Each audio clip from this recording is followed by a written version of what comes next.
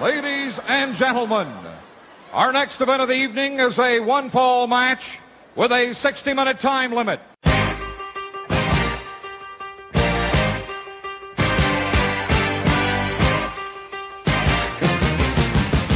What I'd like to have right now, where the big boys play. This is where the big boys play, huh? This is where the big boys play. You're listening to Where the Big Boys Play for the fourth time, and as ever, I'm here with Chad. How are you doing, Chad? Doing great. Late Saturday night and early Sunday morning. So yeah, due to some scheduling difficulties here, it's actually 6 a.m. here in the UK, and I can't quite believe that I'm up at this hour to talk about Starrcade 84. And you've been a Hooters, Chad, right? To watch UFC. Yeah, I went to Hooters, got some wings, watched some fights that were pretty subpar, and then came home before the main event. So I just looked it up. It doesn't look like I missed too much, so whatever. So was Dangerous Dan 7 on the car this evening? No Dangerous Dan or Tank Abbott, unfortunately. We're going to pick up where we left off to look at Starrcade 84 tonight. Quite a bit of a fast forward from where we were last time. A whole year since Starrcade 83, and we did a show on Final Conflict as well. So this is even Final Conflict was before Starrcade 83. So we're jumping ahead quite a bit here. But this is actually the next big show, really. Starrcade 84 is the million dollar challenge, and everything about it smacks of being a sequel. We've got the same hosts, Bob Caudle and Gordon Soley, the same music, and the same sort of production values. Any thoughts before we go into this, Chad? Well, they added lasers. That was the one big addition. I don't know who at Crockett Productions got a crash course on lasers, but there was quite a few moments in this show where they were pretty prominent, including right at the very beginning. Yeah, they went in for these kind of sound and light shows where they play the music and everything will go dark in the arena, and then this kind of we treated to this very 80s laser show. So yeah. Well, I guess too, one thing that I sort of noticed and I was kind of taken aback by was, this was right around the time where the WWF was sort of entering the rock and wrestling era, and with this show that I may have seen parts of before, but I don't think I've seen the whole show before. I guess I just either didn't notice it or didn't see the parts of it, but, I sort of think of the NWA as kind of like an old school promotion, in comparison to the WWF, but here you had lasers, a lot of modern music, so, they were almost as much rock and wrestling as, as, for instance, WrestleMania 1, which was 4 months after this. Do you know what was interesting to me? That Crockett actually would shell out for actual music by artists. Yeah. He'd actually pay for the songs, and Vince was always too tight to pay for songs. He'd get them written in house. So that was interesting because we got a lot. Well, as we go through this guide, you'll see a lot of well-known hits, as it were, from the day. Maybe he paid for the songs. I don't know. We could have had a Paul Heyman ECW situation going on. Yeah, maybe in 1984 they didn't know about things like that. Yeah, but anyway. So the big storyline here is that not only are Flair and Dusty fighting over the NWA World Title, but they're also there's a $1 million prize at stake here as well. Do you know any of the backstory of this, about how this $1 million came about? No, I don't. Do you, Parv? No. Okay. I would assume that it's not like this was a first-time matchup between Dusty and Flair, especially around this territory and around this area geographically. I'm sure they have wrestled numerous times at this point. I mean, Flair obviously won the championship for the first time from Dusty in Kansas City. So maybe this was just like an added something to sort of add some oomph to that match that was a little familiar. So they put in the $1 Million Challenge along with Smokin' Joe. So do you think that the winner of this is actually going to get $1 million, or do you think this was a work? Have you ever heard the story about Kamala and his wife in regards to that? No. Apparently he was in some battle royal, and it may have been Memphis or some territory like that, but the battle royal had a prize of it was pretty small, maybe $15,000, which, I mean, back in that time was a decent amount of change, but not $1 million. Anyway, Kamala won, and then when he got home, his wife was like demanding to know where the money was. She didn't realize that it was just something to sell the show on, and he didn't actually win $15,000 for winning the battle royal.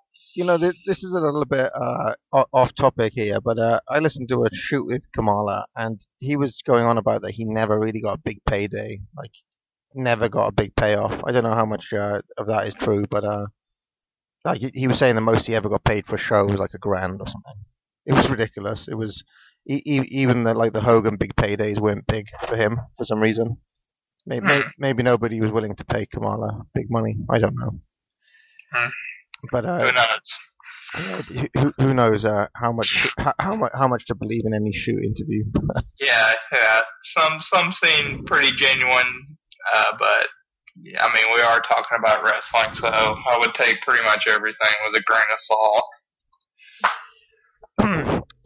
So the first match on this show, Denny Brown versus Mike Davis, and God, when this started, I was pumped.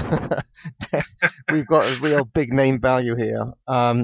So Mike Davis is the cruiserweight champion, and he was actually working on World Class at this point in Texas. And I believe that Denny Brown was also in Texas at this time, so this is basically a World Class match put on the Starrcade card. And our referee is Earl Hebner. I knew that before that he started in the NWA, but I'd forgotten it. So when Dr. Tom announced that, I sort of did a double take, and I was like, "Oh, really?" Yeah, and he gets some awesome heel heat there as well. He gets booed. The crowd was really high. Yeah, I don't for these two, white meat, pretty basic wrestlers. I was really surprised. Throughout the whole night, the crowd was one of the best parts of this show, actually. From what I could understand, Brown and Davis were both babyfaces here. So this is a babyface versus babyface match for the cruiserweight title. I actually thought it was a pretty decent opener. As good as you can hope for from these two. Yeah, I mean, everything I've seen of Mike Davis, as far as tape, has been pretty similar to this, where it's usually either the opening match or one of the opening few matches. And most of the matches are under 10 minutes, kind of energetic, pretty basic, but everything's executed well. So I thought this, followed that script pretty well, where, I mean, there wasn't a ton of expert holds or high advanced moves being performed, but everything was done well. Kind of a sportsmanship type match. The finish was confusing here. The finish was the worst part of the match by far. And our friend Gordon Soley seems to call it wrong. And Davis, the champion's got a lot of problems right here. Reversal by Davis, however. Belly to back suplex, beautifully executed high bridge. And he pinned him out of that. That was a beautiful wrestling move right there by Mike Davis, Gordon. No question about it. The mark of a champion.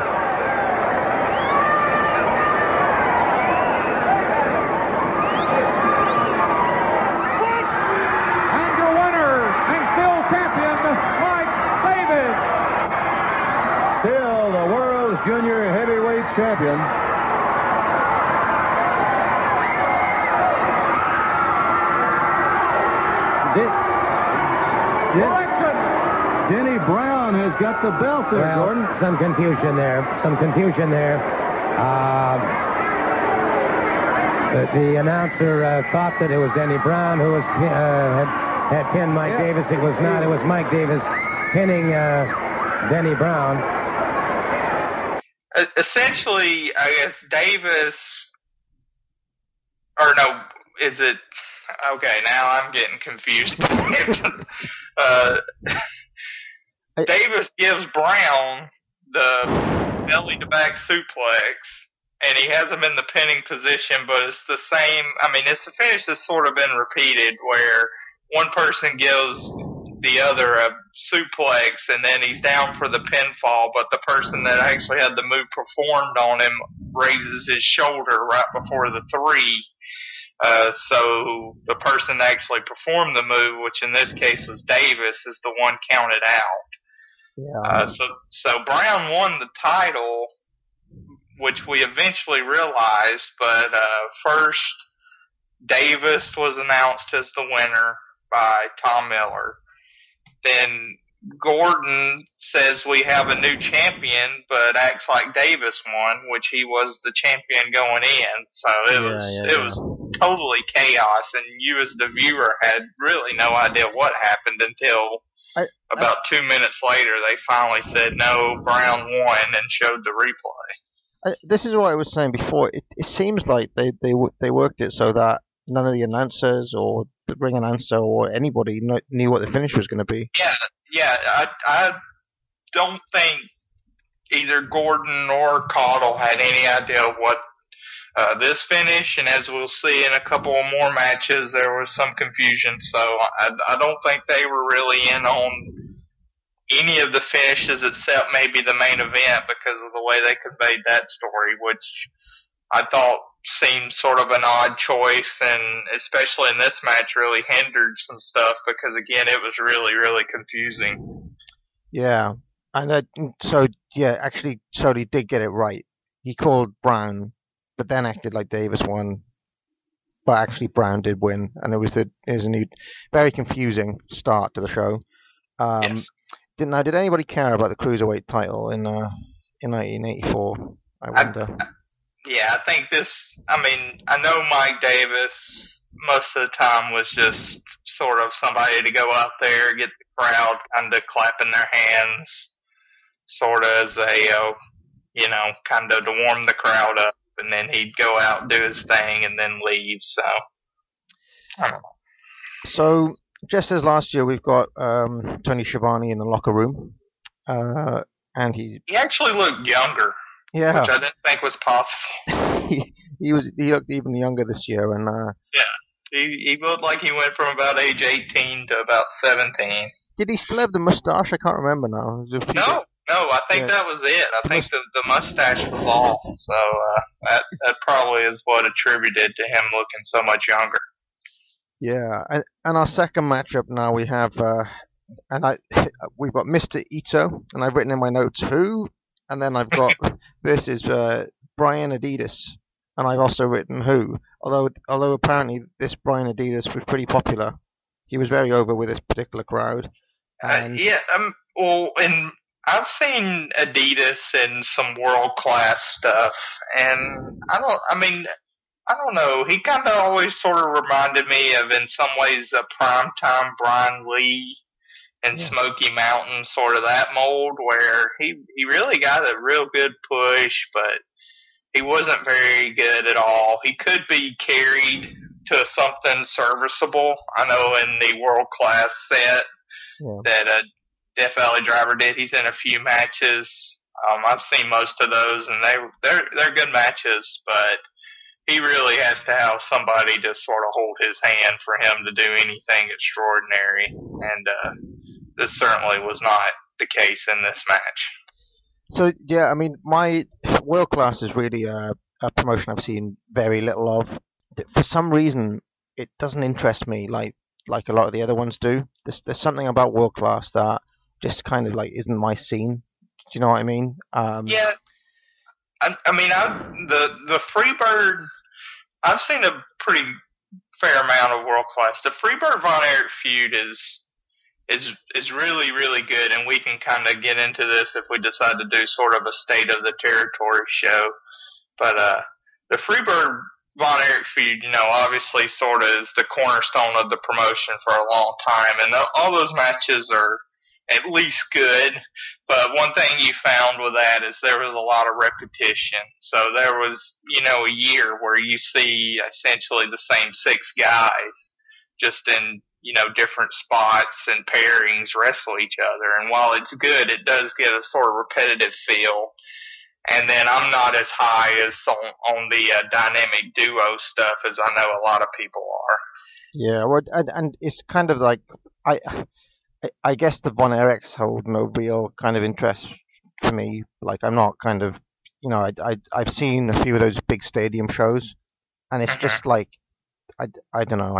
I guess it just seems like one of those things where you had to be there to really get it, if that makes any sense. Like, I can't really relate to the Von Erichs as a bunch of baby faces that I'd pop for in any way.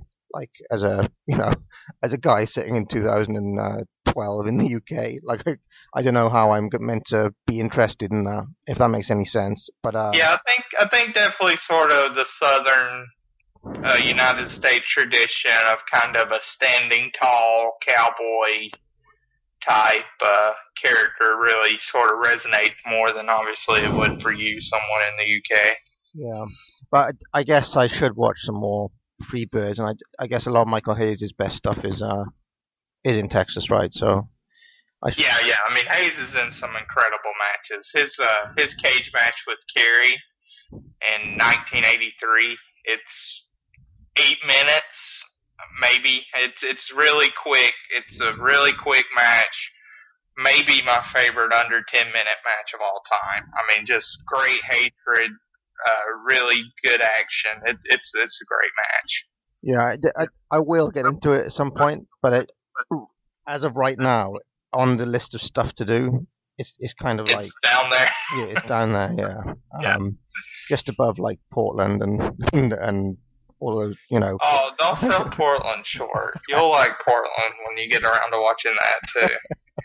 Well, it's above Puerto Rico. And okay, there you go. There we go. I got no beef with that. All right, I have to watch it. I'm pretty pumped actually. I have my week off now, and the AWA set has finally arrived. So I'll be watching that as the week progresses. I mean, I'm not, just to quick aside on the AWA set, I'm not sure how. It's kind of one of them things where I'm not sure how much the promotion will necessarily fit my taste in wrestling, because I always sort of have a vision of AWA kind of being a dull, black and white promotion, where things were pretty basic storyline wise, but it is something that I've seen very, very little of, as far as only seeing a couple of the Rockers versus Rose and Summers matches and the Bockwinkel-Henning Iron Man match, which I thought was, or not Iron Man match, but the hour draw match, which was really great. So that's the main thing I'm interested in that set is of the 150 matches that were selected, I would guess at most I've seen 8 of them. So the 142 matches are new to me.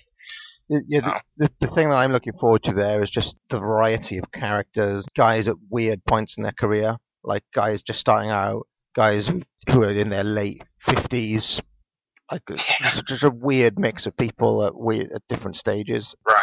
That's what I'm looking forward to there. But maybe further down the line we can do something on AWA. Absolutely. Okay.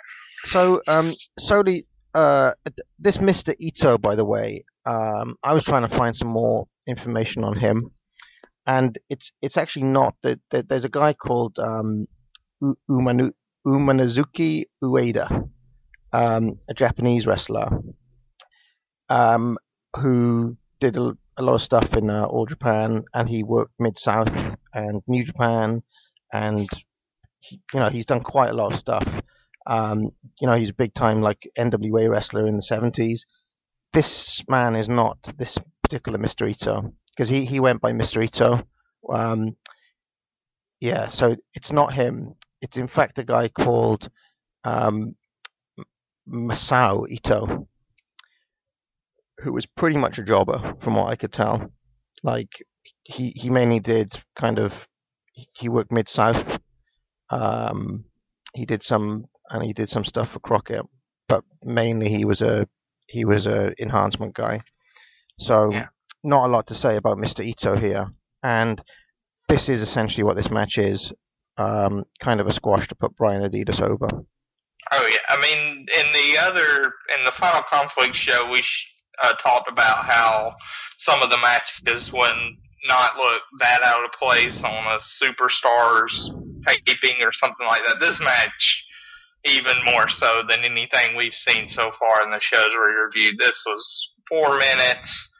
Ito got in the most basic of offense in, and then Adidas gave an airplane spin and pinned him, I mean, really, really fast, and that was it. We didn't get a chance to see much from Adidas. We got a chance to see nothing from Mr. Ito, so this was essentially a squash in every sense of the word. And this had all the makings of a push here, because Sully and Coddle really talk up Adidas as being a rising star during this match, but it doesn't look like he did much with Crockett. Yeah, I mean, he doesn't do much with Crockett.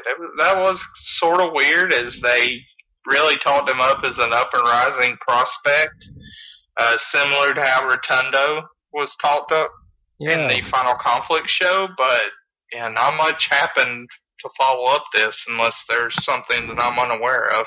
He kind of reminded me a little bit of Rick Martel or Tito Santana during their Strike Force days here. Like, that's that kind of type of babyface, you know? Like, he seemed like he might go on to be somebody like that, but obviously that didn't happen. And so he calls this a catch-can match. Mr. Ito with the tremendous combination of the Oriental style of wrestling plus his adaptation to the American catch-as-catch-can style, going up against Brian Adidas, who certainly, I think, represents U.S. catch-as-catch-can wrestling at its very finest. Can you explain to me what that means? What is that? Well, it wasn't what we got here, what I take it to mean.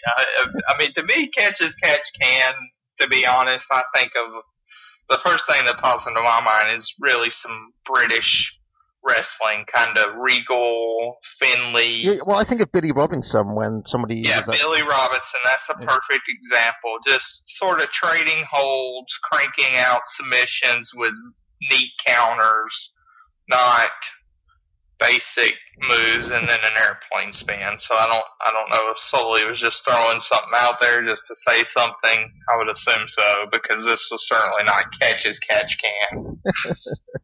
Yeah, that occurred to me as well. Yeah, that's a head-scratcher. So then, if I'm not mistaken, we go straight from this into Mike Graham versus Jesse Barr. Yes. And these are two guys from Florida fighting over the Florida state title. Now Jesse Barr may be better known to some fans as Jimmy Jack Funk in the WWF, and Mike Graham is the slightly annoying guy from the Legends of Wrestling Roundtables. And in fact, I've seen a number of shoots with Mike Graham, and he is one guy who you can't really trust a lot of the stuff that he says. But to be fair to him, he looked really good in this match to me, quite smooth. And this was clearly, I mean, they were fighting over a regional title here, the Florida title, and it was another example of them putting two wrestlers from a different promotion on this supercard. I'm kind of thinking about how the booking works here. I mean, did Florida definitely get this show? Did they have? Because it would have still been closed circuit at that point, right? Yes, I would assume there was definitely some closed circuit locations in Florida at some of the hot spots, big towns down there. But presumably the local crowd wouldn't have known these two guys if they were mainly Florida guys. Like, they wouldn't really have a reason to care about this. Right. I mean, this definitely...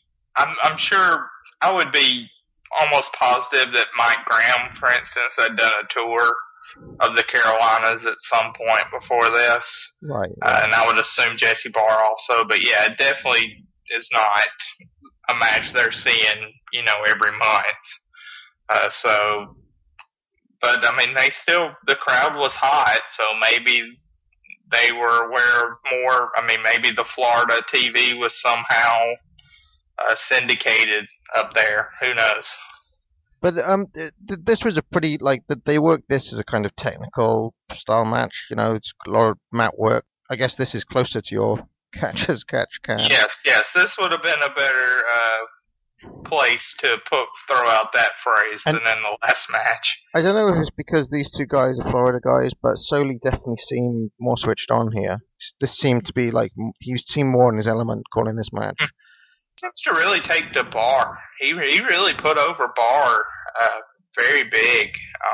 As much as Adidas, was being talked up, I thought Jesse Barr was being talked up equally. Yeah, and I actually thought he looked pretty good here. I thought both of these guys looked good. Yeah, the Graham working on the leg was real. I mean, it was basic, but it was very interesting, and he was really cranking the leg, and Barr got a hammerlock on him, and that again, as far as hammerlocks goes, was really tightly applied, and they basically sort of really stayed focused on that, which was nice to see, where they kept going back to that and revisiting it, and we ended up with a figure four, and then Barr eventually got the pin with his feet on the ropes, which was a decent finish at this point in the card in order for Barr to go over, but Graham to still look pretty strong. It should explain here that Graham is the face here. Barr is the heel, Graham the face. And I actually thought that we seen an Indian deathlock from Graham at one point. I mean, he really looks like somebody. He surprised me in this match. He really looks like he knows what he's doing. He controlled this match. You could tell that it was Graham who was working this. He was the one calling the moves in this. Yeah, well, I wonder if more footage of Florida existed, if Graham would sort of become kind of like a Greg Gagne figure, where he's the son of a promotion. He's a pretty undersized person compared to a lot of other wrestlers at this time. Doesn't have the best look in the world. Gagne's worse than Graham, but Graham certainly doesn't have a great look. But really could work pretty well, and was, even though their push might have, been better than their actual ability at times, they could go more than they've been given credit for over the years. He's definitely not Eric Watts, I'll tell you that. No, absolutely not.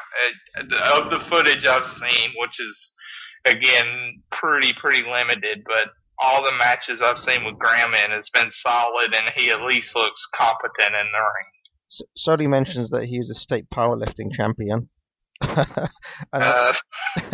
and also, which has really surprised me. And also, because he doesn't look like a powerlifting champion. Yeah, that's one where I might have to check the record book on that again. And he also called this match human chess, which I thought was a great little Soliism there. But yeah, this was probably one of the better matches that we've seen so far for me. Best match up to this point, I would say. I thought it was better in the opener. Given a little more time, worked a little better. Like I said, the work on the leg and the arm was well done. So, I mean, it was not great or anything, but it was a decent match that had its place on this card. I think it dragged a little bit in the middle, but then that's again, like, any match that seems to have guys lying about on the mat, unless it's literally worked like Robinson versus Bockwinkel, I start to get a little bit bored. Mm-hmm. And for how long was this match? A 10-minute match, something like that. I would say even about 8 to 10 minutes. They probably spent too long doing the working holds. I actually like to see for a 10-minute match, ideally the first 2-3 minutes would be holds. Then they literally start doing some other stuff, I guess, progressing through strikes and getting onto some high spots. Right. But yeah, that's not what we saw here. But still, it was good for what it was. So then we have quite an unusual matchup here. The Assassin, still around, Jody Hamilton, now in his early 70s. Well, as a face. So we, bizarrely, the Assassin as a face with the Avalanche, Buzz Tyler, another dancing babyface. Seemingly endless amount of dancing baby faces here. They come out to Footloose, which I mean, if you look at the Assassin and all the possible theme songs, probably towards the bottom of that endless list would be Footloose, but that is what was selected for him. I mean, Buzz, bless his heart, he's not exactly somebody you'd envision coming out to that song either, but especially the Assassin. I mean, Footloose, come on. This is a really odd pairing here because Buzz Tyler's dancing about, doing his best kind of, Dusty Rhodes moves, and the Assassin is just standing there. Yeah, he had this same, real sort of, Jody has a real kind of sour-looking face, just as a natural expression.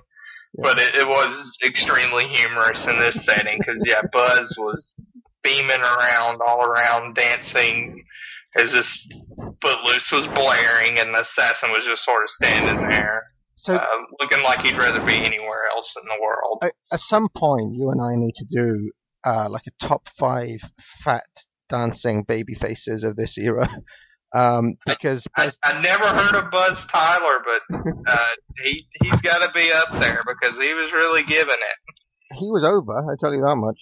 Yeah, and I'd never heard of this guy, and I think it was just a really hot crowd, though. I mean, this crowd. See, here's what I'm wondering: was Buzz Tyler over, or did crowds at this time literally just lose their shit whenever anybody would dance? I don't know.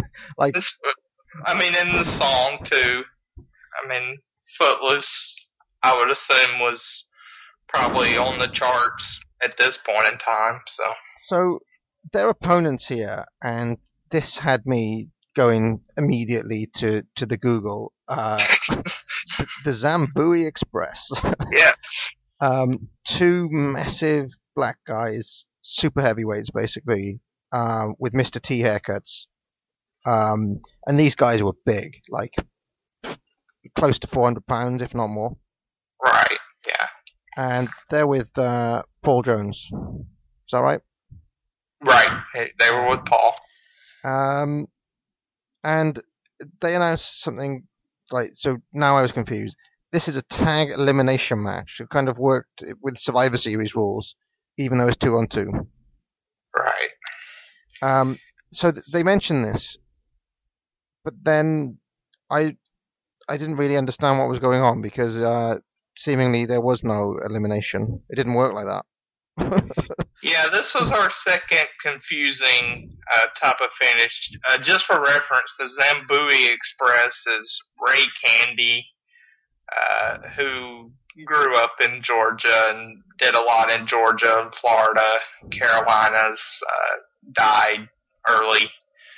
And then Big Bad Leroy Brown, which my personal most experience with him is in Mid-South and kind of the waning days of Mid-South in Skandar Akbars.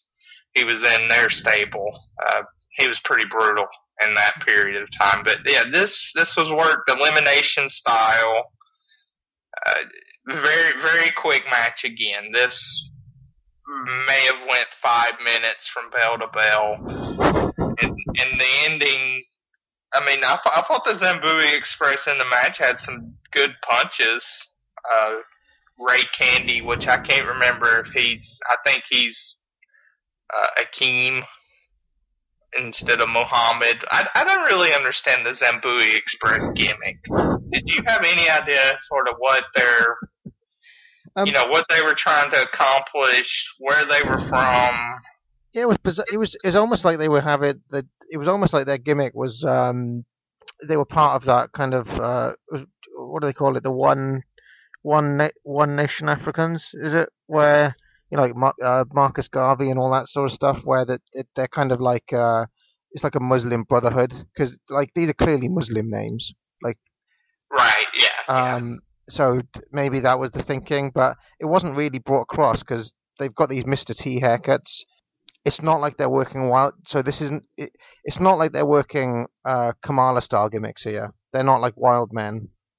They seem more like kind of, I guess, more like one man gang, but without any punk. It was very difficult to see what the gimmick was here. They were just too. Yeah, it's almost like they dressed up in these costumes for Halloween or something, and just became this Zambuie Express. I mean, they had a pretty long-standing partnership. So I may sound ignorant, but as far as just seeing this match, and I haven't seen them tag much at all, it was very difficult to kind of get a sense of what they were about, why they were the Zambuie Express, and or why Paul Jones was with them. Right, yeah, I didn't get that connection either. I was going to mention here, Gordon Soley just gives up any pretense of being able to tell between the two of them, and he just calls both men the Zambuie Express, which I find pretty amusing. And it got me confused too, because as we said in the Starrcade 83 show, the light was pretty dark as far as the in-ring action, so at certain points it was kind of tough to tell what exactly was going on, especially when they would switch places and all four guys were in the ring. So this was a pretty crappy match. This was bad. If this was very short. I didn't understand what happened here. Kareem was pinned. I guess. Well, the action broke down. All four were brawling, and then Assassin and I guess was that Akeem? Is that one of? Anyway, one of the Zambuie Express went to the outside and got counted out, essentially. But both of them were eliminated, but we never got a bell. We never got an announcement, and the announcers were pretty much clueless. So while that is going on, that was Tyler that was actually on the outside. Assassin and Muhammad are in the ring, and they both run into each other.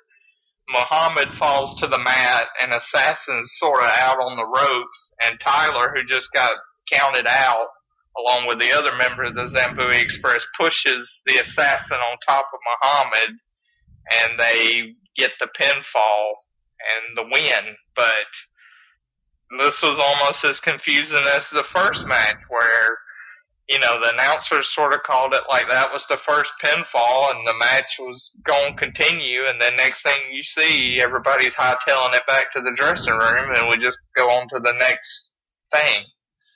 If they weren't going to make a big deal of it being an elimination, like, if there wasn't going to be a period where it was 2-on-1, I don't understand the point of making this elimination style. It's terrible such booking. A pointless stipulation. Terrible booking.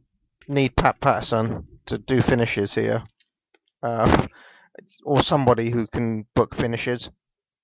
It's just too much confusion. I mean, I can't imagine if I was a big wrestling fan getting somebody to come watch this show and having to sit there and explain, a ton of what has been going on, because this was twice now in 4 matches where even the announcers did not have a clear, story on what happened at the finish of the match. And, it's also, like, confusion is just not something you want to go for at the end of any match. It's just, the weakest possible finish, I think.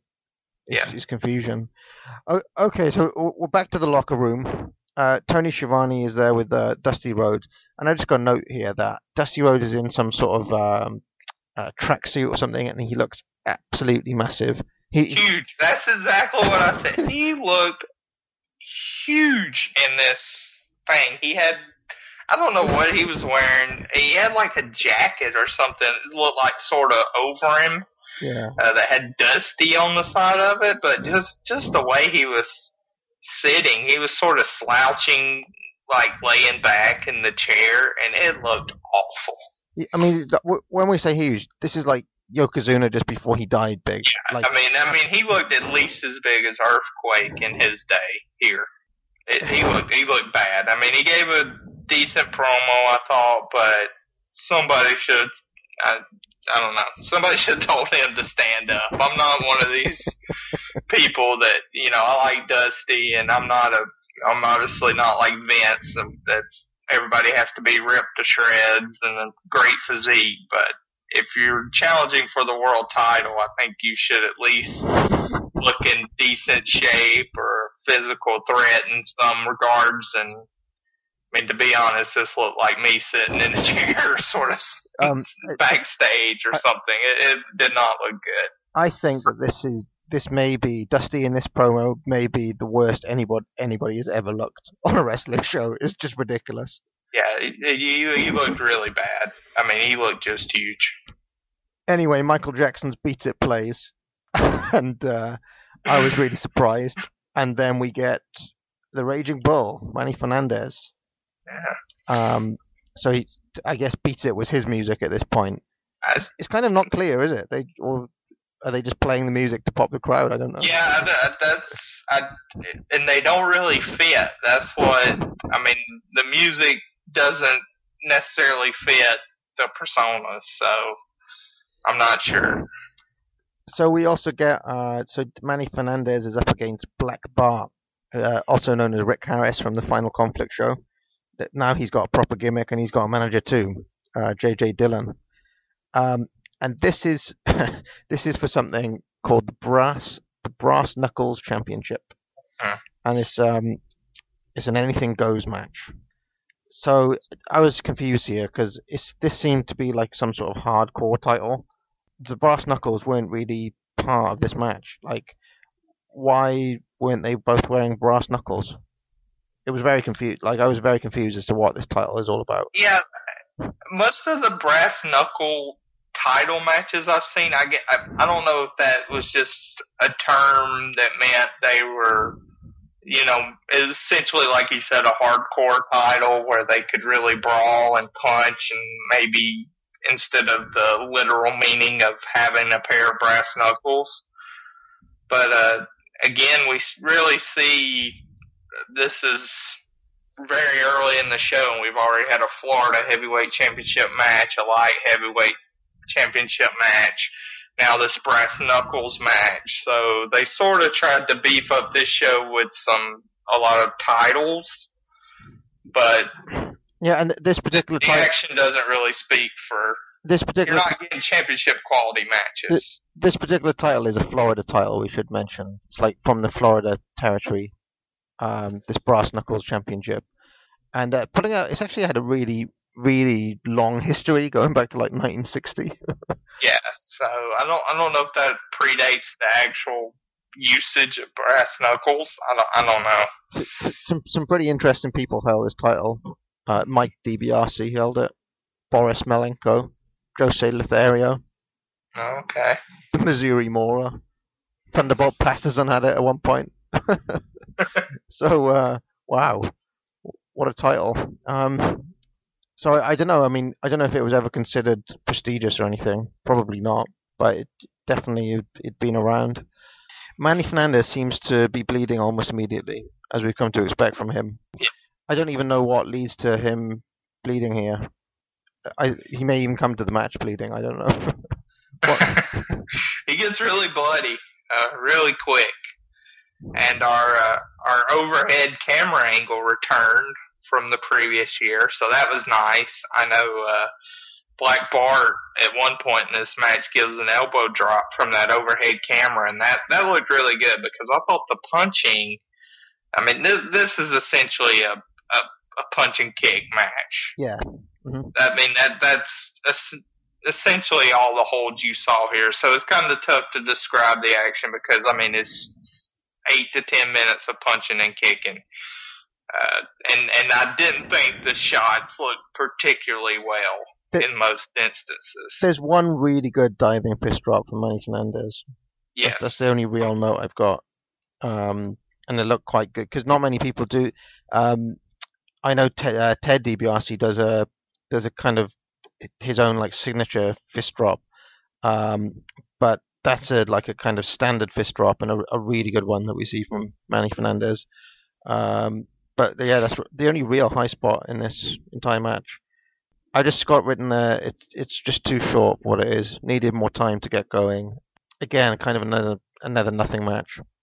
Yeah, I mean, just a basic little brawl. Didn't seem very intensity much going on here.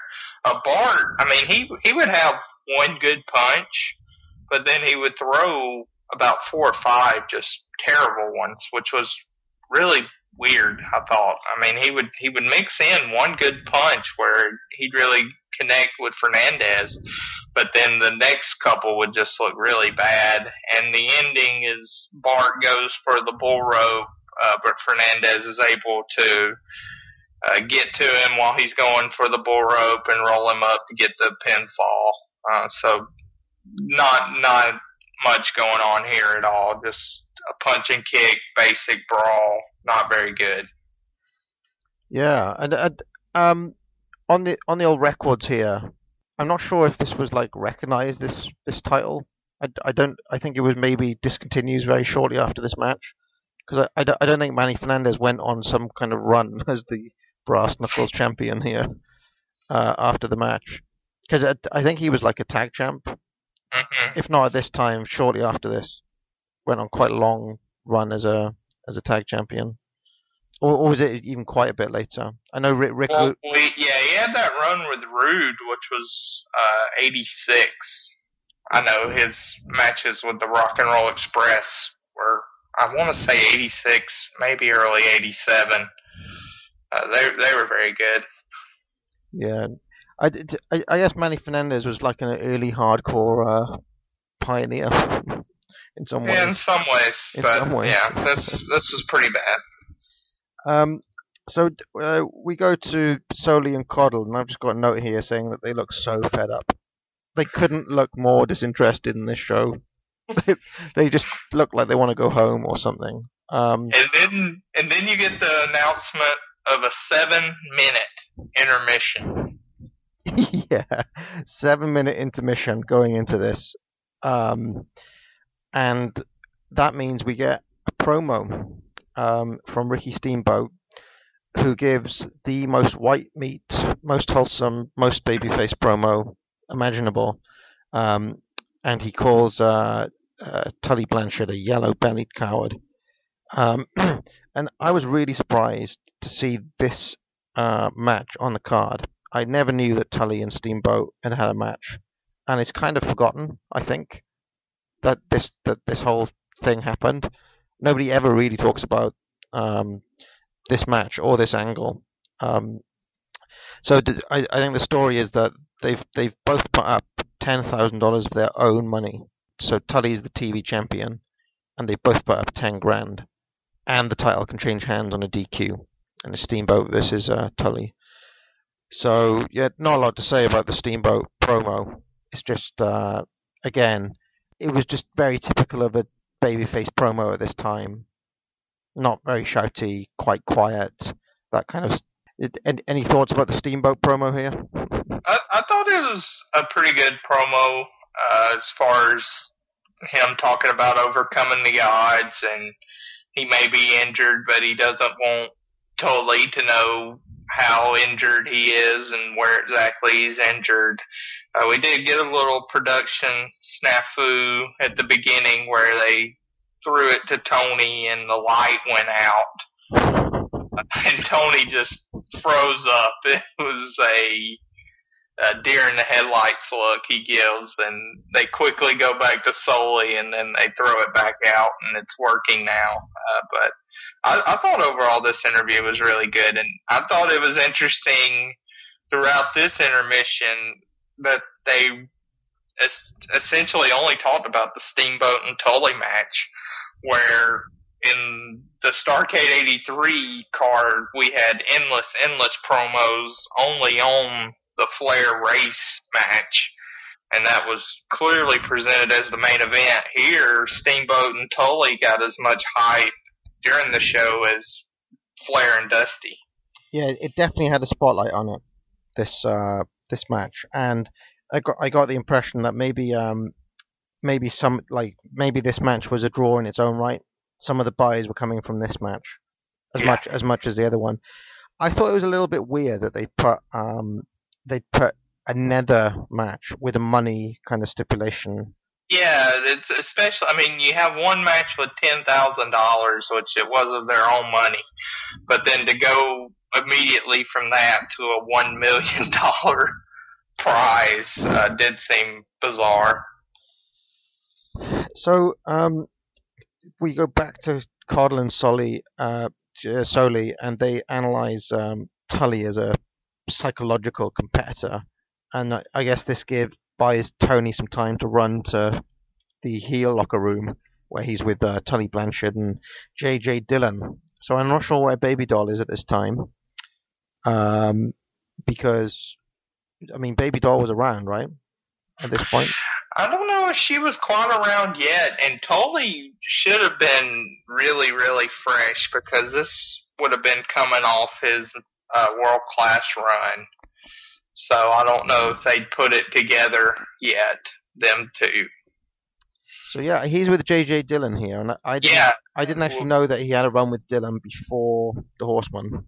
Right. This really sort of seemed like, in a lot of ways, kind of a Horseman origin story with Dillon here. And Dillon cut a good pretentious promo, and Tully gave another good promo talking about how he didn't feel sorry for Steamboat.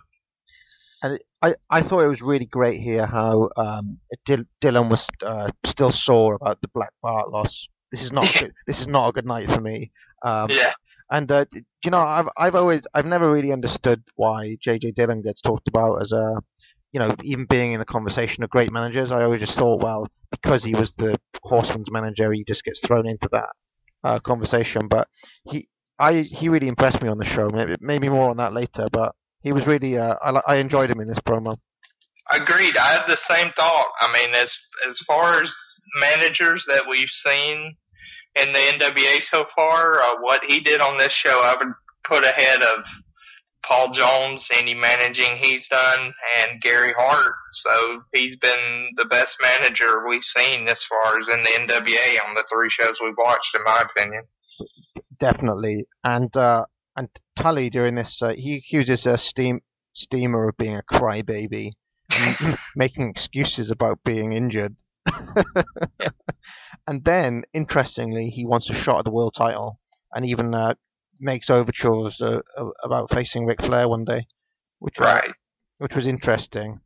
And there were, even during the Horseman days, there was always that slight tension between Flair and Tully, as like who's the number one top dog type thing in that group. Tully's like the kind of, I guess if Flair is the alpha male, Tully is the beta male, kind of like, you know, he really wants to be where Flair is. Right. I think Tully's very good at portraying that, you know, he thinks he's always the best person in a room. You know, he's the greatest person when he gets in a room. And I am a superior wrestler because of the fact that Ricky Steamboat, you've got to make excuses. You've had to make excuses over the last 3 or 4 months, 30 minutes, 45 minutes, 50 minutes, all time limits. I carried you. I took you. And now you've got a hurt rib or hurt back, and you want to cry. You back me into the corner. You got the, if I get disqualified, I lose the title. If I run and stall, you get the title. Ricky Steamboat, you had to put up $10,000, a contract to sign. Hurt back, broke leg, anything. And it's a sad, sad thing that a man that has reached the epitome, the apex of his career, has to make excuses before the biggest night of professional wrestling, before he gets in the ring, of why he can't win. Well, Ricky Steamboat, your fans out there, they might cheer for you anyway, broken ribs or not. You're going down, and then after that, the world's champion, whether it be Flair or Dusty Rhodes, Tully Blanchard is on a path of destiny. Sully thinks Tully is overconfident.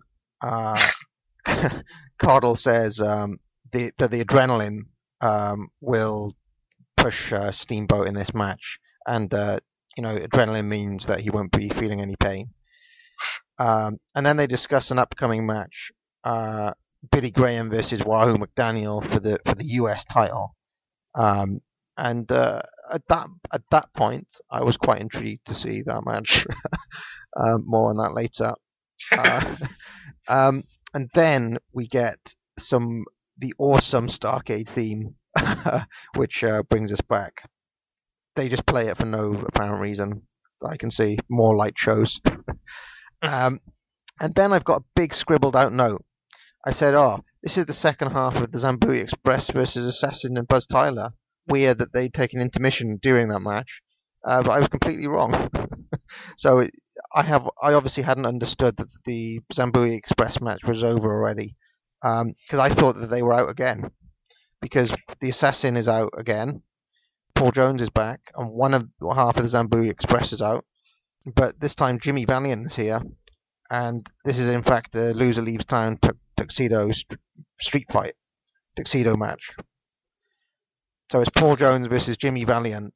But Paul Jones has brought one half of the Zambuie Express as his second. And Jimmy Valiant has brought the Assassin as his second. They used to do these tuxedo matches fairly regularly, right? I will admit that I had a soft spot for this whole match. First off, Boogie Woogie Man, he gets an amazing reaction. I mean, the crowd is going crazy.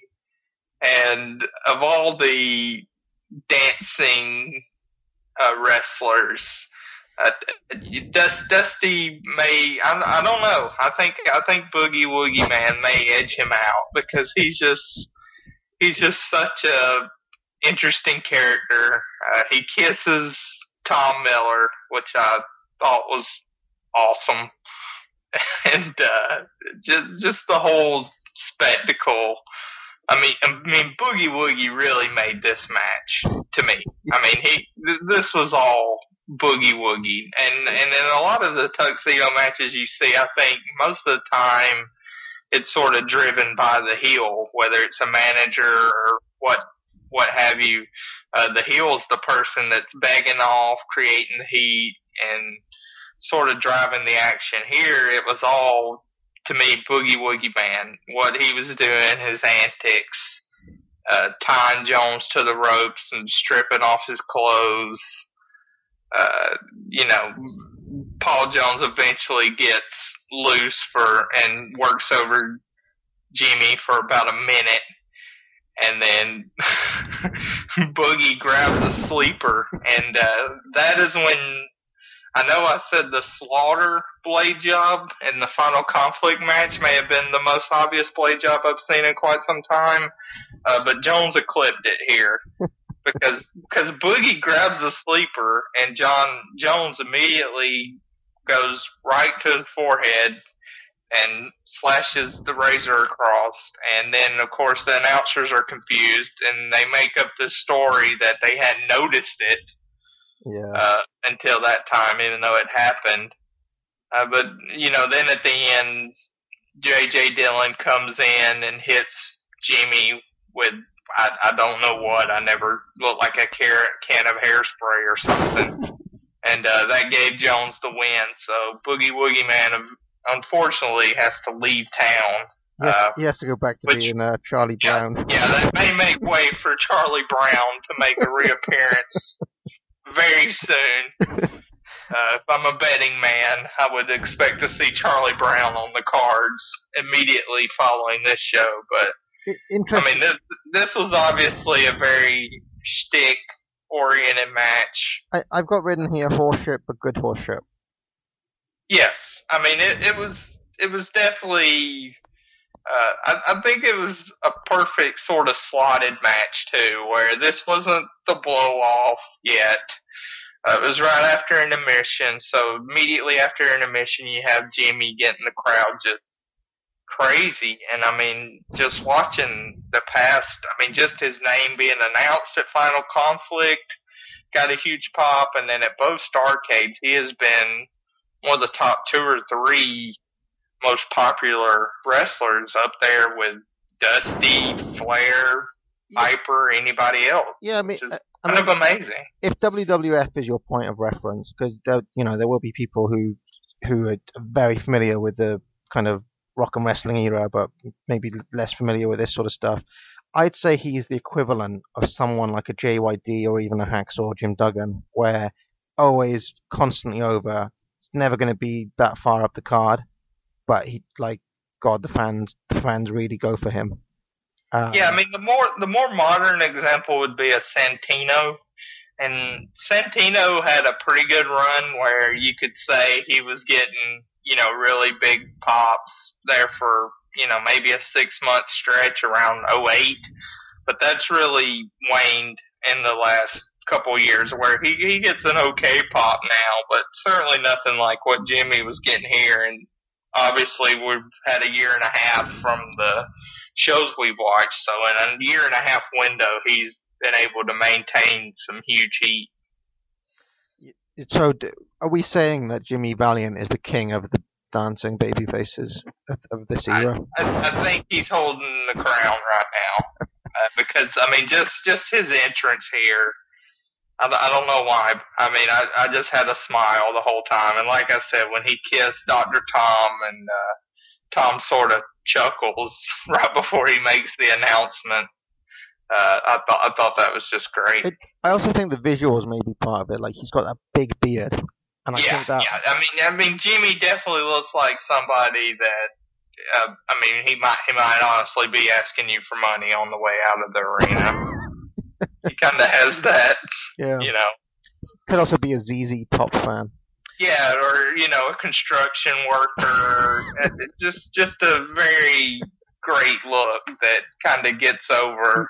No, you do not get guys like this in wrestling anymore. And even if you fast forwarded like 2 or 3 years from this point, so like in 88 to 89, hard to imagine Jimmy Valiant in that sort of setting as well.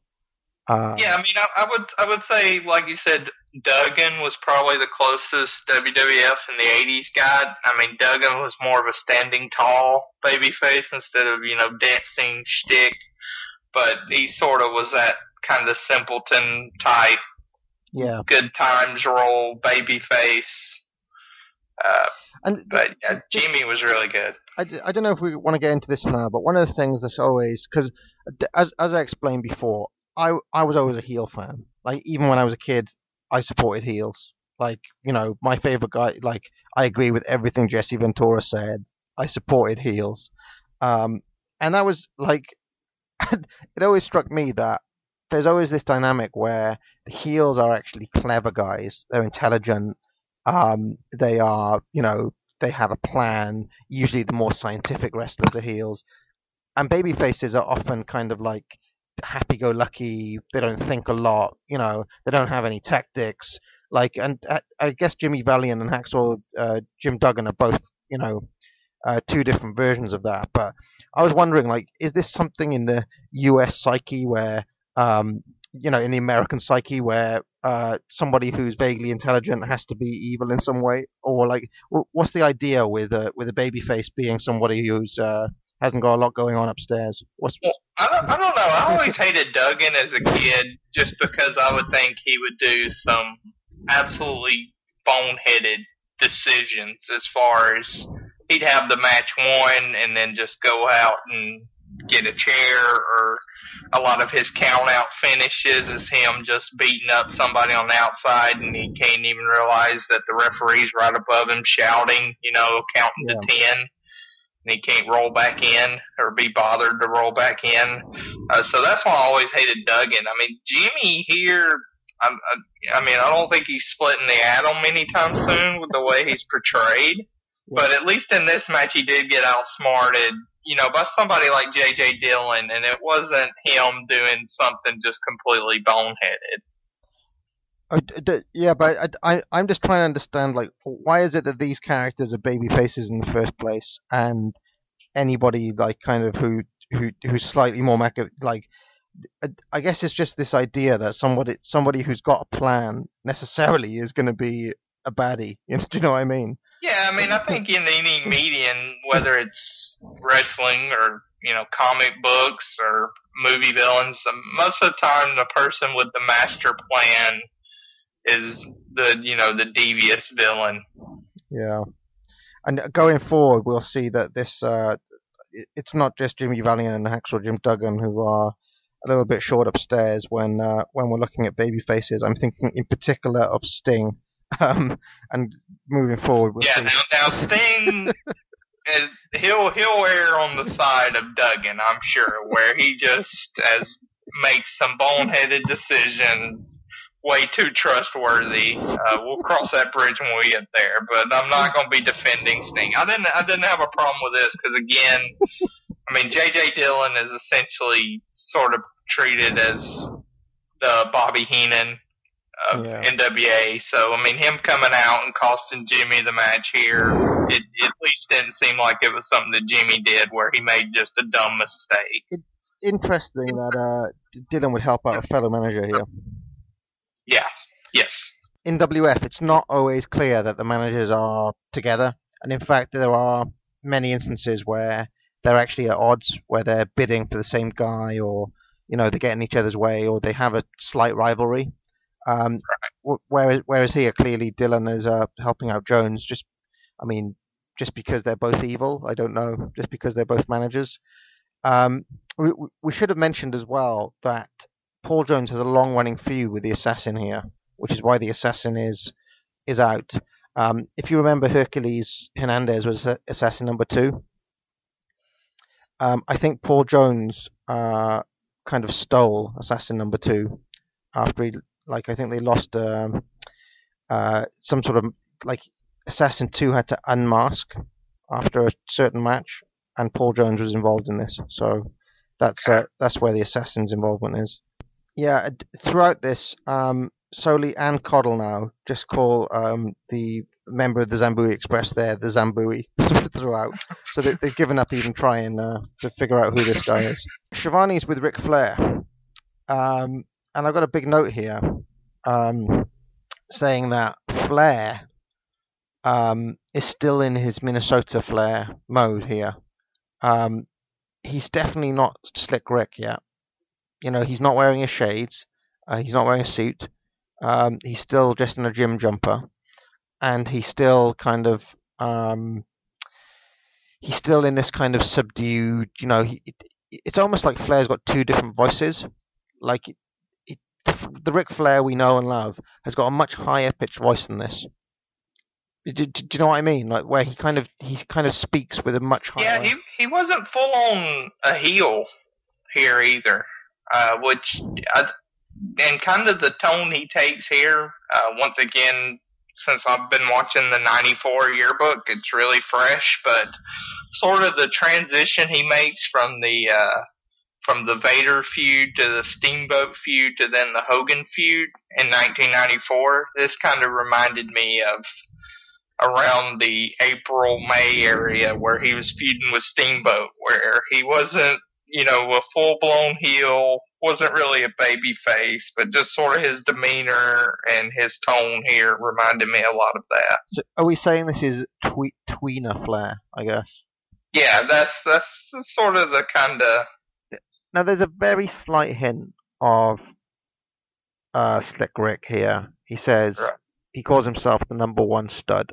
Dusty Rhodes, you lay over there as laid back as you want to, Daddy. I know you're watching me right now. You better be half the man that you've told these people you are, because you're jumping on the number 1 stud in all of professional wrestling. And this is the only hint of him really talking himself up at this point. But there's no to be the man, you've got to beat the man, etc. Right, right. And I'm actually wondering, had that character not really debuted at this point? Like earlier on in Flair's career, had he had kind of stretches where he was that guy? Or does that really emerge during 85? I think 85 is when he was at his peak.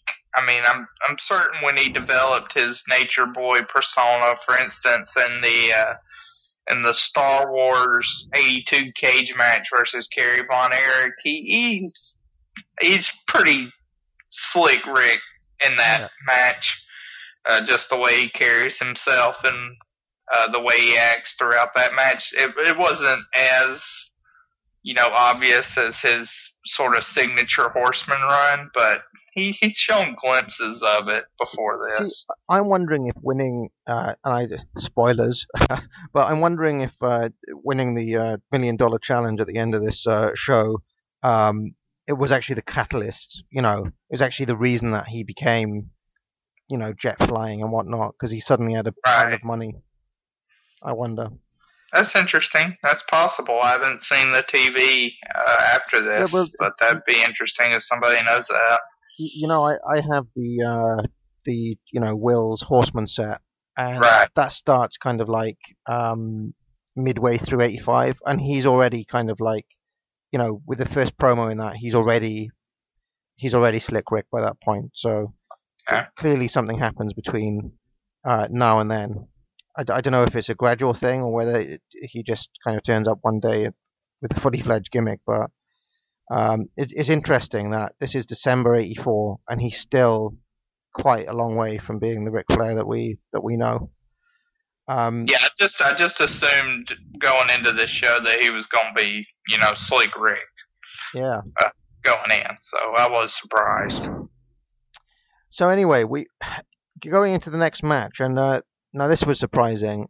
Dick Slater now is a babyface against Cowboy Ron Bass with JJ Dillon. And so obviously 1 year ago, Dick Slater was one of the biggest heels on the roster, massively allied with Harley Race.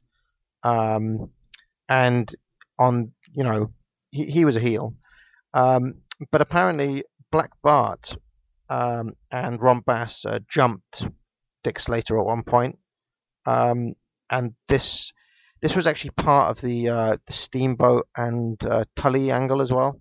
For whatever reason, Slater and Steamboat were hanging out somewhere, and Black Bart and Ron Bass jumped them both, injuring Steamboat, and I think Tully was part of this as well.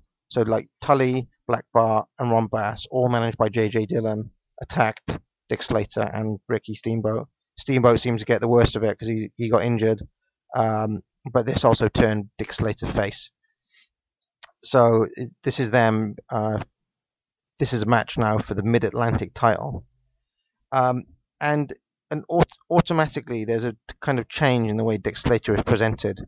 Like Soli calls him unpredictable. Cardle said he's out of control, and interestingly, he compares him to Roddy Piper, which really surprised me that he mentioned Roddy Piper, who would have been in WF at this point. Yeah, that was kind of an odd call to him. An appropriate comparison with the way Slater was working this match, but yeah, that was bizarre that Cottle would mention Piper, considering he was deeply embedded in the competition by that point. So this was interesting to me because not only has Slater changed his personality here, he's also changed his style. Because I mentioned before he was basically a scientific wrestler last year. Now he's kind of much more in the Roddy Piper kind of, face Terry Funk mode. Yeah, there was a lot more scrappiness. He kept chasing after JJ in this match, and a lot of more sort of punching and grabbing and chasing after Bass, and definitely sort of, he did remind me a lot of Piper here, and he worked this match well as a babyface. Slater is not somebody that I could ever recall, being much of a babyface, but he got a great reaction, worked the match well. In the middle of this match, the referee did an idiotic thing where he catches the boot of Slater and allows Bass to take over, which I thought was just awful. Cottle says that Ron Bass is more methodical and has more power. I was having trouble kind of pinning Ron Bass's style. Like, I don't know, what sort of wrestler is he? I've seen quite a... I've from what I've seen of Ron Bass, he's never struck me as any... he's kind of nondescript. And he didn't really do much in this match. He did one suplex and a bulldog during this match. But yeah, it's hard to pin a real style on him, on Ron Bass. Yeah, I kind of see him in a lot of the Black Bart mold. Pretty punch and kick style, kind of unassuming, not very interesting. I didn't think this match was very good, and a lot had to do with Bass's end of not being able to really put a lot of heat on Slater. And then the finish is one that I always absolutely hate, where, you know, Slater has the pin on Bass, but the referee DQs him because he sort of shoved down the referee and let his temper get the best of him. And that, sort of like what we was talking about before, to me that's more of an instance of a really boneheaded, dumb babyface move that doesn't make Slater look very intelligent at all. We actually saw that on the All Japan set. I think Steamboat hits the ref at one point. Yeah, which is it's just, why would you do that? But yeah, not a great finish at DQ. The only note I've got here is that JJ Dillon is absolutely great in this match. Yeah, he was really effective interfering. Again, like we saw in previous matches, Gary Hart would constantly jump on the apron and not be able to do anything effectively. Here, JJ picked his spots and worked his moves and spots in effectively and really got heat on himself. He got a lot more heat than Bass did.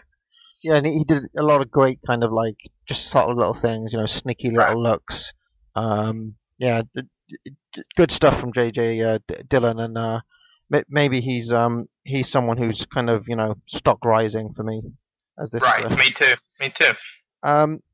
So the next match here, face Ollie Anderson, very surprising, and Keith Larson versus the Russians.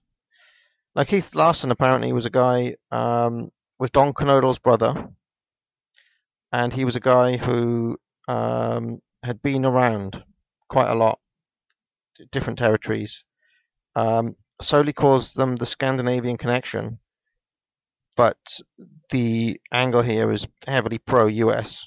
So this is kind of a patriotic deal versus the Russians here. Yeah, we got the national anthem, which halfway through the show was kind of odd placement. And then we get Neil Diamond's America. Starts blaring over the screen. The lasers come back. The lasers make a big map of the United States of America. And with America and USA gets written inside of it with the lasers. So this was about as 80s as you can get watching this. Yeah, and it interesting to see Ole Anderson positioned as a kind of patriotic American here. Yeah, he almost looked as out of place as Assassin with Tyler dancing around to Footloose. Ole looked about as uncomfortable with Neil yelling, "We're coming to America," as he stands there in the corner. So the weird thing here is that despite this heavy kind of, you know, USA angle, Solely keeps on calling them the Scandinavian Connection. Larson and Anderson, the Scandinavian Connection here. A very partisan crowd here, as well it should be, cheering on the American team, the Scandinavian Connection of Ole Anderson and Keith Larson. I don't understand. Like, it's just a really weird thing to do, to highlight the fact that these guys have a Scandinavian background. Yeah, that was weird. So yeah, Keith Larson is someone I looked up a little bit, and he actually, I think, hold on a second, I'll pull up his stuff here. He was also known as Rocky Canodle, and he was Don Canodle's brother. And I think the angle here is that the Russians had injured Don Canodle. Yeah, they took him out, and so Keith had to step up. But it seems like he had sort of a pretty short career, so I don't know what happened to him after this, but kind of in and out based on the information I'd seen. I wasn't familiar with him at all. He seemed pretty over here to me. Yeah, I thought this match was really well worked for what it was, and Anderson was a surprising good babyface. Larson kind of, is somebody that I was expecting, honestly, the worst of. While I thought he was probably the worst person in this match, he sort of stayed out of the way. They sort of knew his limitations and worked around those, so everything he did was fine. And then I thought the Koloffs, especially Nikita, just looked like a beast. He looked really good in this match. Is this our first look at the Russians? I think Yeah, they were not on the two previous shows, so, and I thought they looked good here. I know Ivan, later on, one of the kind of things that was always striking to me when you first started learning the history of wrestling was here was somebody that ended Bruno's reign, and the first thing I remembered about Ivan Koloff was that he always was in mid-card feuds in NWA getting the crap kicked out of him, but here he looked real effective. In the start of this match, they work over Ivan's arm for a while, so we get a really long face segment. Every Russians match I've ever seen has the same structure. So it starts with Ivan Koloff taking a beating. Yeah, just taking a beating. And I mean, I wonder about this structure because obviously it's heel-in-peril, but it does have I guess it has the effect of building up Nikita Koloff as a real dominating force. Yeah, I think in some ways they were sort of booked in a corner with that pairing. Here, I mean, this segment went a little long. It wasn't as long. I didn't have as many problems with it as like the Knurtle segment in the Final Conflict cage match. Yeah. But it did go a little long here before Nikita came in. But there is a big difference because that Knurtle segment didn't really build Slaughter, if that makes any sense. Like, it wasn't because Slaughter came in and just got his ass handed to him immediately. Yeah. Here you did build, and when Nikita came in, the tide definitely switched pretty immediately. But it also kind of like, because every Russians match I've ever seen, and I've seen, probably like 12 of them or something so far, it has got this structure, and I guess it does make Nikita seem like an absolute beast when he gets in, but it also does make Ivan Koloff seem quite like the weak link in this side as well, in this team. But I mean, I guess the real reason is because they're protecting Nikita. He's essentially like a Bill Goldberg or someone like that at this point. Yeah, they were really protecting Nikita, and Ivan I didn't think looked as incompetent as he did at numerous other times here, even though he did get worked on for a while. The ending where Nikita gave Knurtle the clothesline outside, I thought that was great. That looked brutal. He really gave him a stiff clothesline on the outside, and then Ivan got the chain and hit Larson with it to get the win, and the crowd was pissed. I mean, you had trash flying in. People were upset about that, and they did I thought, a good job kind of, preventing even more trash or whatever to come in the ring, because Knurtle then gets in the ring with his crutches and starts firing off on the Russians with his crutches. So you kind of end with the baby faces triumphant. They lost the match. They get to retain little bit of their heat, I guess. I thought this was, again, very formulaic, structure-wise, but well done. No, this was effective for what it was. I guess the faces. We get one pump handle slam from Ollie Anderson, but other than that, the face, the heel-in-peril segment, the offense isn't anything particularly interesting. Right. And then we do get a very long bear hug from Nikita when he gets in. It's like he comes in, he dominates, but then all he's really got to do is a bear hug. It's like he doesn't have really, a lot of stuff to do when he's dominating. Yeah, he's to me, he's definitely better sort of running around bulldozing people like when he gave Kernurl the clothesline. I mean, he looked so powerful and explosive given that move. Yeah, and the finish was good because it showed Ivan Koloff being a sneaky kind of older veteran heel with a chain. But I was a little bit confused because the announcers don't call it. They seem to ignore the finish. It just kind of happened. I don't know if they didn't see him get the chain or what, but this was sort of our last example of them not completely being on board with a finish. Yeah, and I mean, if I was a producer watching the show after last year, I'd be thinking, for next year, do we get Soley on again? Or do we think about getting another announcer? Because they definitely don't have any chemistry, these two. And by this point, it's really obvious.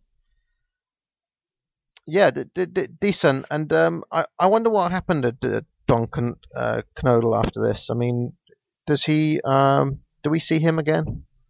I don't think so. I don't recall seeing. He may be. Is he in Starrcade in '85? It's possible.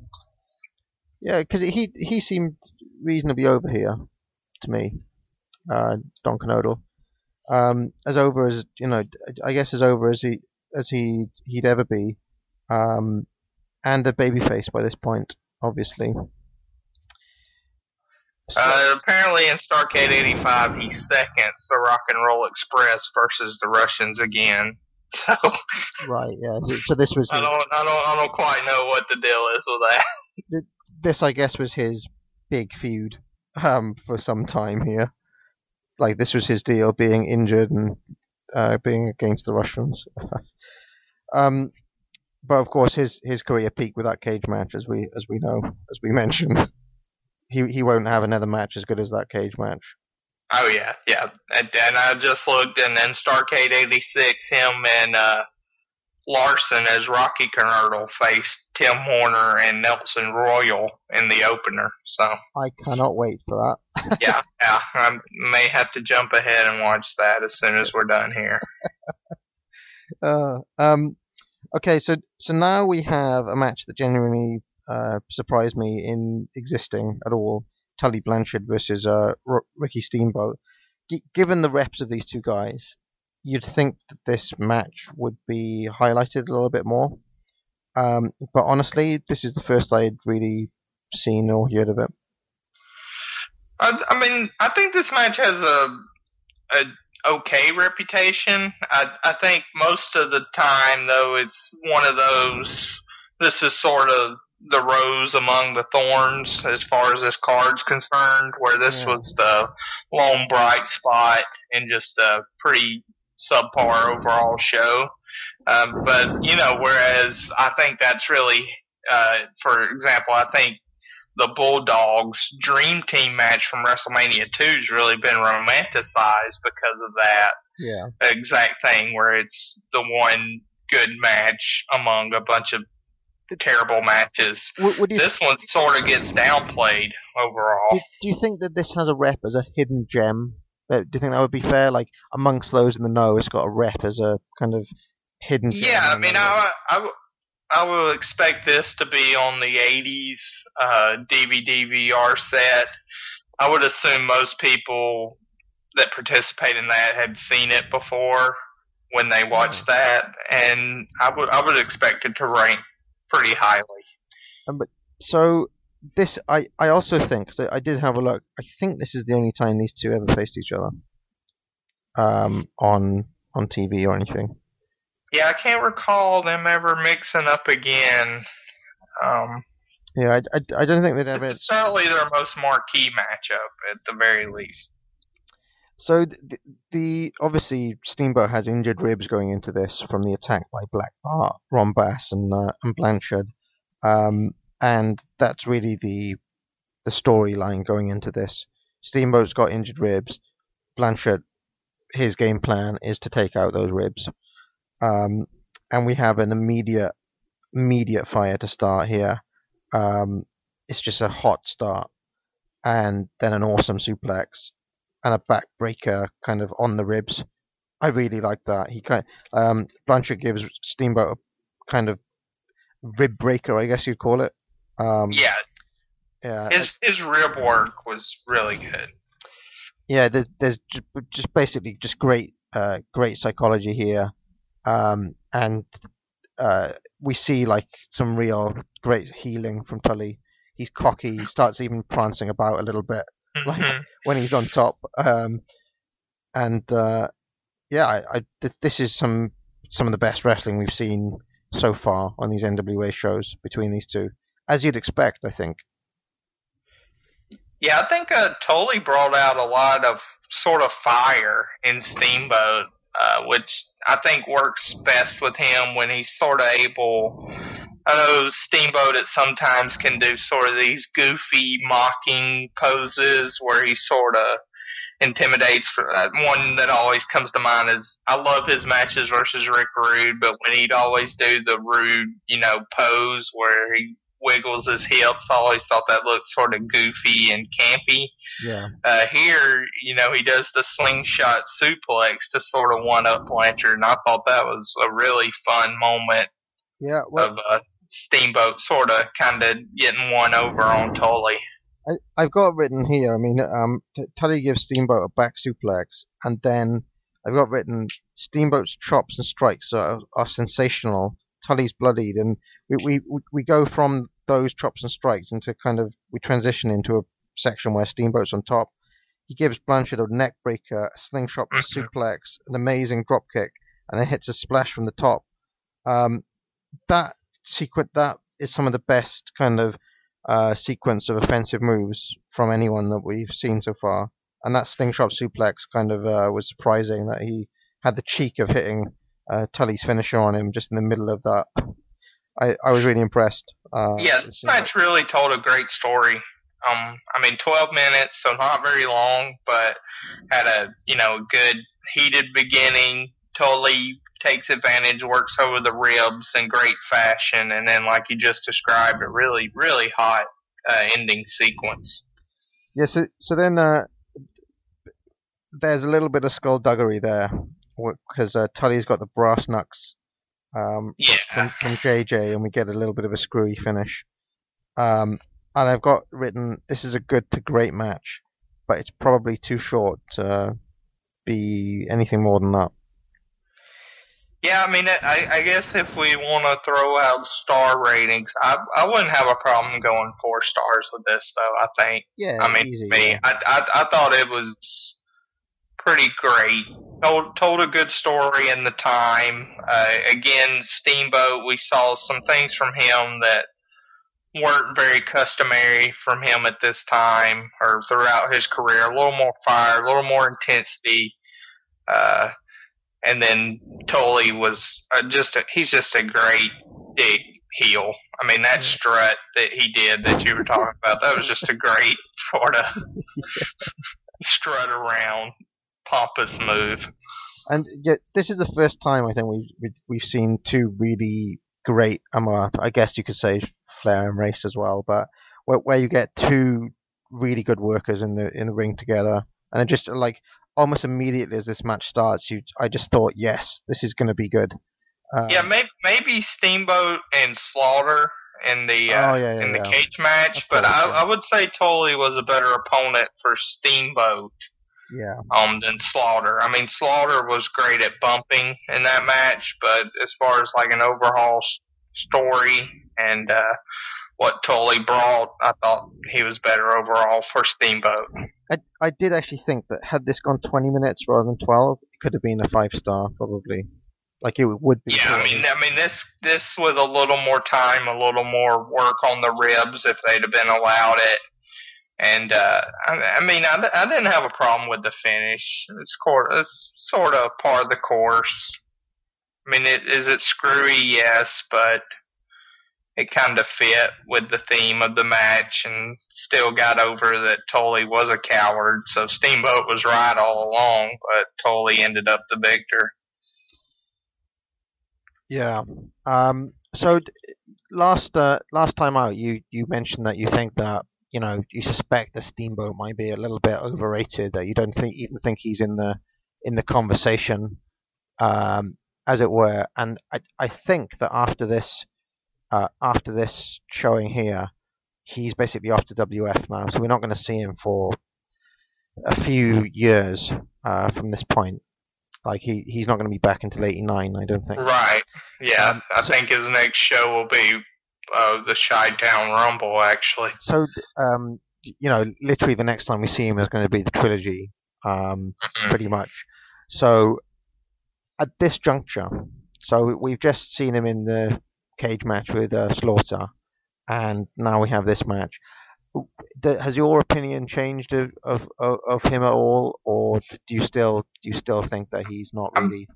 I mean, I'd seen this match before, and I knew I really, really liked it. I mean, I would put this probably in Steamboat's top 10 matches that he's had. It's probably in my top 10 for him. I think it's a great match. I mean, I don't think he's had a bad performance per se, but he did do some stuff in the cage match that I found slightly annoying. And I didn't think the Starrcade 83 tag match, while good, was anything special. And what I've always said about Steamboat, I mean, last time out, is just from my frame of reference in, 2000, 2001, getting on the internet, if I, at that time, cold, would have gotten on the internet and typed in, a search, who's the greatest wrestler of all time, with my knowledge then, I would have expected, Steamboat, Flair, these types of names to come up. Yeah. And even now, I think there's still some of that resonating, but is lessening. But just with everything I've seen, I don't think he's a real contender. Great worker, absolutely, but I think he's had some performances that were, terrible as far as what we saw in the All Japan set. I thought, that match with Jimmy Snuka was absolutely awful. And there's just a lot of things that there's a couple of little things that he does that sort of annoys me and aggravates me. But in this match, he was excellent. Had no problem with him in this match. I guess Steamboat's reputation comes from two places, I think. I mean, I think his high-end matches are very well publicized. Savage and Flair, basically. Yeah. And the other thing is that if you listen to shoot interviews or listen to old-time, any wrestlers of this era, when they talk about who they think is the best wrestler, they always bring up Steamboat as a guy who always gave 100%, had absolutely the right attitude. Like his backstage rep couldn't be any higher, basically. And I think it comes from those two places. So like anyone kind of in the business kind of thinks it for themselves that Steamboat is kind of like the benchmark for work rate or effort or attitude, etc. So yeah, it comes from that as much as anything else. So where were we here? Oh yes, we're up to the classic encounter. US title, Billy Graham versus Wahoo McDaniel, and we get kung fu fighting over the tannoy. And this is the most ridiculous thing I've ever seen. So kung fu fighting plays. Billy Graham is in like kung fu, like he's working some weird kung fu gimmick here, and he throws some of the fakest looking kung fu moves you'll ever see. I mean, he looked awful in his face. I mean, he looked like he'd gotten a day pass out of the nursing home and wound up at the arena. I read up a little bit about this kung fu gimmick, and apparently this was Billy Graham's idea, and he kept on pushing with it. Like it wasn't getting over. He looked he looked ridiculous. Clearly he was making kind of like a joke of himself. Yet he still persisted with it. Clearly Graham not a good booking mind to stick with that gimmick. And this was sad to see, really. Yeah, this was really sad. Wahoo McDaniel looks very grizzled. and I've got written here. He's got like a real red whiskey nose, like those kind of like where the nose is kind of turned a little bit. And he's got a very charismatic looking face. So yeah, he's looking very grizzled here in '84. I don't know what he's going to be looking like in these '87, '88 matches on the AWA style. Right. This was crap. Yeah. This was really bad. Very short for a semi-main, just atrocious. It's a squash match. I mean, there's nothing else to it. I mean, and the finish at 4 minutes is so abrupt because Graham gets a full Nelson on Wahoo. Wahoo overtakes that, gives him a double tomahawk chop, which in the Wahoo chop department, this one was very lightly thrown, and then pins him. And like I said, in just over 4 minutes, and this was just a train wreck. Was this face versus face, or was Wahoo actually heel? Well, yeah, I mean, they were talking about on the announcers, which I didn't recall and was sort of surprised about.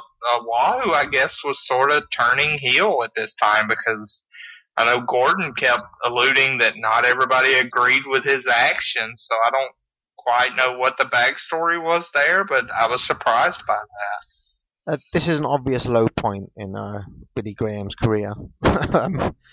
Yeah, this was really sad. It's weird to see someone who had kind of like quite a big reputation and someone who was obviously pretty high on, a main eventer, jobbed out in this fashion. Yeah, and in some ways they should have known better. I mean, I don't know why they decided. I know Billy Graham was a big name, but there's no way this should have been the semi-main event or the next to last match on this card. I'm guessing. And they should have just known better. I'm thinking that it was as short as it was because Graham couldn't work at this point. Yeah, I mean, this was like the Divas match before the main event in modern WWE times. I mean, 4 minutes, Graham was moving very slowly. Like I said, his face looked really old, and this was terrible. What was the deal with Graham? Did he have some sort of problem? Well, I think it was essentially his health just failed on him very rapidly. I mean, as we see, this is the end of '84, so 3 years later when he was helping out Don Morocco, he already had the cane and the pretty substantial limp. So yeah, he just really declined rapidly. Of all the gimmicks he could have picked, I don't understand the Kung Fu thing, because he seems to know absolutely nothing about Kung Fu. Stupid gimmick. I could do a better impression of Kung Fu than that. Anyway, we're going into the main event now, and I think it's face versus face. I don't think Flair is a heel here at all, listening by the crowd reaction. I thought Flair got the bigger pop. He definitely got a decent pop here. Yeah. It's not obvious who this is face versus face. And we have a special guest ref, Smoking Joe Frazier. Yeah. Pretty awful promo before that as well, involving Joe Frazier and... Well, yeah, you had the judges. That was a sight to behold in its own. Now, who were those guys? Do you know? I still don't know who the Japanese superstar was. They announced his name twice, but I couldn't make it out. I was hoping you could write that down or you would catch it because, I didn't know who it was. But at least supposedly he was a wrestling superstar, so, I'm fine with him being a judge. But then you have Joe Frazier, who's obviously a famous boxer. So while he's qualified to be a wrestler, judge, I don't know, especially considering he's refereeing the match, but boxing, wrestling, I can sort of believe they're close enough that I'll give it a pass. But then you have Kyle Petty, who is the son of Richard Petty. Him and Dale Earnhardt are the two most famous NASCAR stock car racer drivers of all time. Right. in the States. So Kyle Petty is Richard Petty's son, and how he would have any qualification to judge a wrestling match, I have no idea. I don't know why they brought him in as a celebrity. I mean, I guess he did get a nice ovation from the crowd, which, I mean, if you follow Kyle Petty's career, he was pretty disappointing. He obviously wasn't able to fill his father's shoes in stock car racing, but I just thought that was so weird that he was deemed, qualified to judge on this match. I'm actually thinking that in terms of demographics and whatnot, there'd probably be quite a big crossover between stock car racing fans and wrestling fans.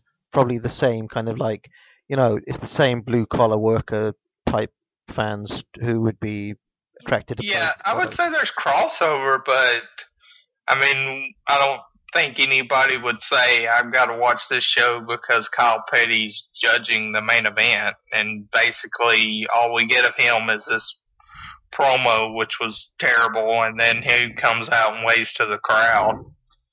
I can't find anything on this Japanese star. I've got a feeling it was just Mr. Ito again.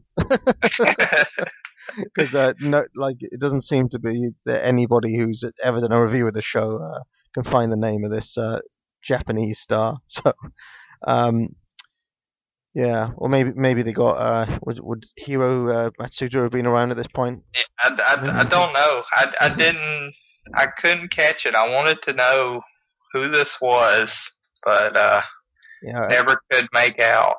I suspect. And then they had a production mistake when Gordon thought they were throwing to something and they didn't have it lined up or whatever, and I love Gordon sort of laughing it off. Yeah, pretty awkward scenes. Yeah, this was a train wreck before it started. I don't know if we see Soli again, but for me, he's a very awkward screen presence in general. For someone who was on TV for so long, it seems weird that he seems so uncomfortable whenever he was on camera. Yeah. I mean, you hear stories about him being inebriated, so I don't know about that, but maybe a possibility. Okay, I do have some information on the famous Duke Kiyomuka. Who is this was guy? Our judge. According to Online World of Wrestling, made his debut in 1947. Finishing move, as predicted, the karate chop. And it looks like he was very, very 50s, 60s was his prime. A lot of Texas. He won a lot of championships in Texas, facing Fritz and whatnot. But his last title win was in 1966. So we're talking about almost 20 years removed from that time when he judged this. So probably not a lot of nostalgia carrying over. He was a big star he was a Japanese star who got over in the US, basically. Yeah, it looks like he was sort of the big kind of foreign star, I would assume heel, in the Texas territory during the 50s and 60s, probably coming off World War II. Right. So yeah, weird that they choose these three judges in particular. I mean, what do you think the creative meeting was there? We're gonna get in this guy Petty. We're gonna get in Smoking Joe Fraser to ref, and I know we'll get in this Japanese dude who held some Texas titles in the 60s. It's like, of all the wrestlers, they could have asked what was Sandy Scott doing? And I don't know. I would assume that Muhammad Ali was not announced for WrestleMania 1 by this time. But having Smoking Joe, I mean, he's a great boxer. Yeah, big star. I mean, he was one of the legendary boxers, but that is such a trump card by Vince to get Muhammad Ali when they just got Smoking Joe. Absolutely, it's just going one better, isn't it? Or even several levels better. Yeah. I mean, it's just total one-upsmanship because everybody would consider Smoking Joe great, but Muhammad Ali is legendary, transcendent, whatever adjective you want to throw his way. And I was very interested in the weights at the introduction of the match. Dusty Rhodes, much the heavier of the two wrestlers. Well, Dusty is carrying a little weight on this match, and I was talking to him. He said he's picked up some strength from it. He has been working out with the heavy weights of late. Soli's like, this really amused me. He said, Dusty's carrying a little extra weight in this match, but he says it's given him some extra strength. He's been working on the weights too. Yeah. I don't think so.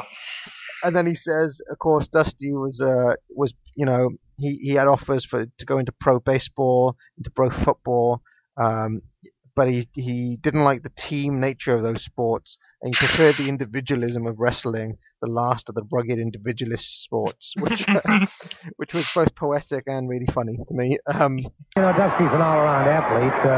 He was a shortstop in baseball, played offensive line in football, had offers in both pro baseball, pro football, and in pro wrestling, and tried pro football. Said he just didn't like the team-type discipline. He's a man of individual discipline, and it has brought him, of course, in this sport, which is the last of the rugged individual sports in the world, in my opinion.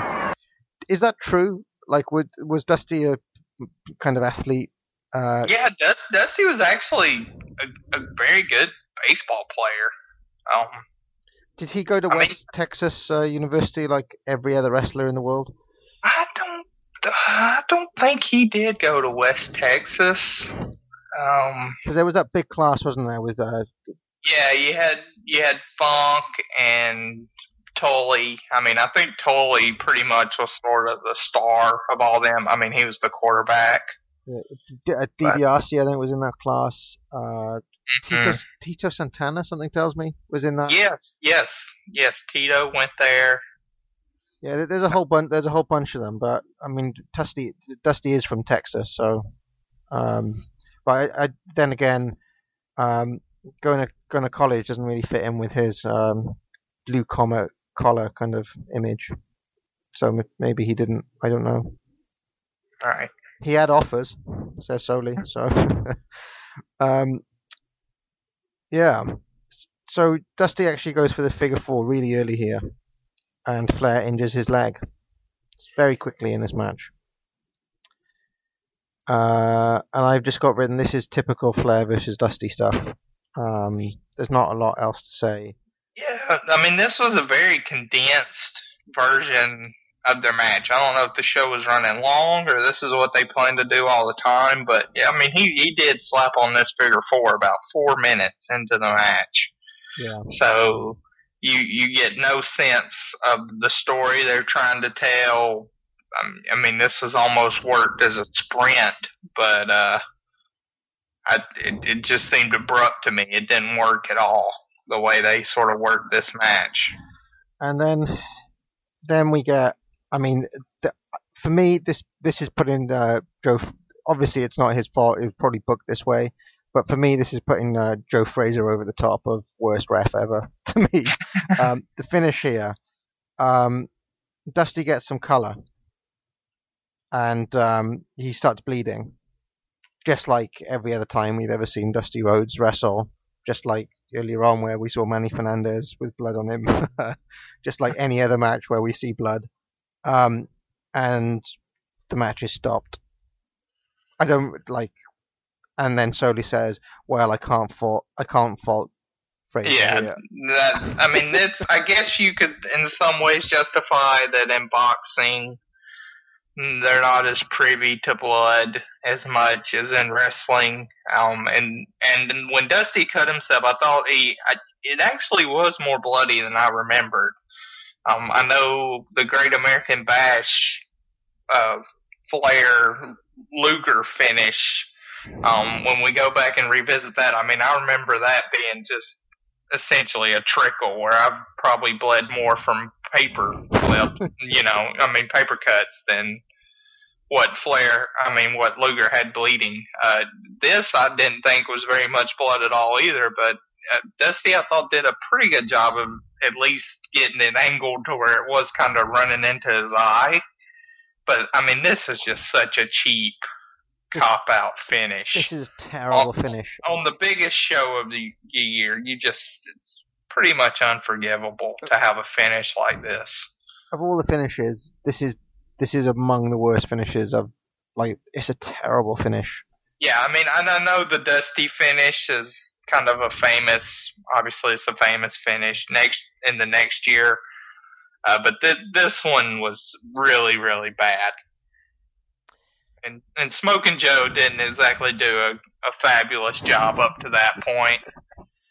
He was in the way a good bit. But solely saying can't fault him, I don't... Yeah, that sort of gets into the same thing as solely talking about how awesome a job Knitsky was doing in the cage match, where...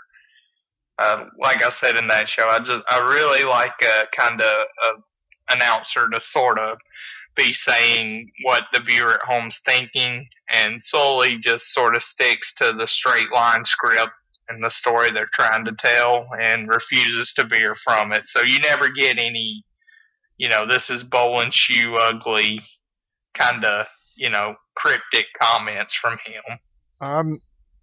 Yeah. Not one good finish on this entire card. Nothing I would say is exceptional. Again, I don't have a problem with the Steamboat Tully finish or the tag match finish, because those weren't main event positions, and I mean it's the 80s, so you're gonna have a good many crap finishes. The main event really puts this show over. It certainly wasn't good. Up until the main event, there were some decent matches, but the main event really makes this one into just a very forgettable show. Pretty tough to get through. It's a 3-hour show, and it was tough for me to get through it. 3 sittings for me, 3 separate sittings. Yeah, it took me multiple sittings, whereas Starrcade 83, I did it in pretty much one sitting. Final Conflict was an hour and a half, so I did that in one sitting also. Very, very underwhelming show. Yeah. And Starrcade 83 was not, the show of all time, but it had, I thought a great match in Piper Valentine, a good match in the Youngblood Steamboat versus Briscoes, and then at the very least, a great finish with Flair winning the belt in the cage. This had, one good to great match, a couple of decent matches, but then just a terrible taste is left in your mouth from the main event, and a bunch of other meaningless stuff. This felt like a show building to another show, not the biggest show of the year. So is this Dusty booking still? I don't know who was booking in 1984. If Dusty was booking this, he really made himself seem terrible in this match. Really, really strange. And I'm just like I said before that Pat Patterson has a rep as a great finish guy. If this is Dusty, he is the worst finish guy of all time, because like I said, not a single match has a good finish at the end of it. Some of the finishes are passable, but there's not one kind of is there a clean finish in this entire card? Well, Adidas on Mr. Ito. Yeah. Well, if certainly not a memorable finish, but yeah, the Denny Brown, Mike Davis. That was sort of clean, but confusing. The Ito Adidas match was clean, but not much there. And then everything else was kind of screwy in one way or the other. So we do get a couple of promos at the end. Flair's promo is not at all heelish. He just said, "I'll take that decision, fine." I get to keep the belt. But he's not a dick about it at all. Yeah, it was pretty gentlemanly. And then Dusty Rhodes calls out Joe Frazier and he wants him. Which is really that can't turn into anything. So I don't understand that. I don't understand this at all. Maybe Joe was looking for payday. I don't know. Yeah, this was. I mean, the way he was talking, it was revving up for a match, but it obviously didn't lead to one. So I don't know what the objective was. Yeah, very very strange booking all round. And I don't know. Flair doesn't really make a big deal about winning $1 million either. Right, which, I mean, and one thing I want to say is, I do think the $1 million sort of diluted the importance of the championship. I mean, I know $1 million is a lot of money, but, I mean, they were sort of mentioning that first in this match. They were like, this match is for $1 million, and also for the NWA champion. I mean, it was kind of an afterthought for the title. All in all, I think this is one of the worst book shows I've seen in a while. Yeah, this was bad, really bad. It's kind of interesting to see the WWF sort of follow through too with WrestleMania 2, where WrestleMania is not a great show but serviceable and has some good finishes and whatnot. And WrestleMania 2 is a pretty bad show, but at least in that match, in that show, it does have a good feel-good finish with Hogan beating Bundy. This had a terrible finish that, again, really left a sour taste in your mouth. Yeah. Yeah, and the commentators basically, throughout the show, agree that this is, however good Starrcade 83 was, this was a night that surpasses it. Yeah, that seemed really empty, especially at the end when you just watch this terrible finish. And then that's the first thing when they go back to Cottle and Gordon is them hemming and hawing how they so much surpassed Starrcade 83, which is just... But I mean, again, as a first-time viewer, I'd be thinking to myself, well, if that's, the pinnacle show that you can put out, maybe this is not for me. But I think their message is belied by the looks on their faces. They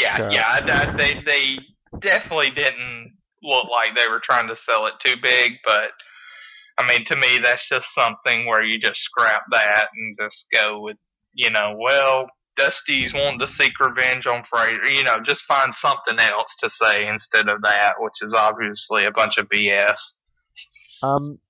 Yeah, so it's interesting that, you see the same pattern, and it happens quite a lot, where you get a reasonably hot thing first time around.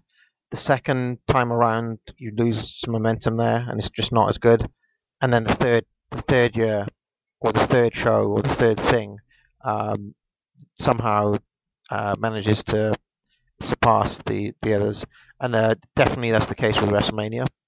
WrestleMania 1 was decent, good start. WrestleMania 2 was awful. WrestleMania 3 was a, classic night.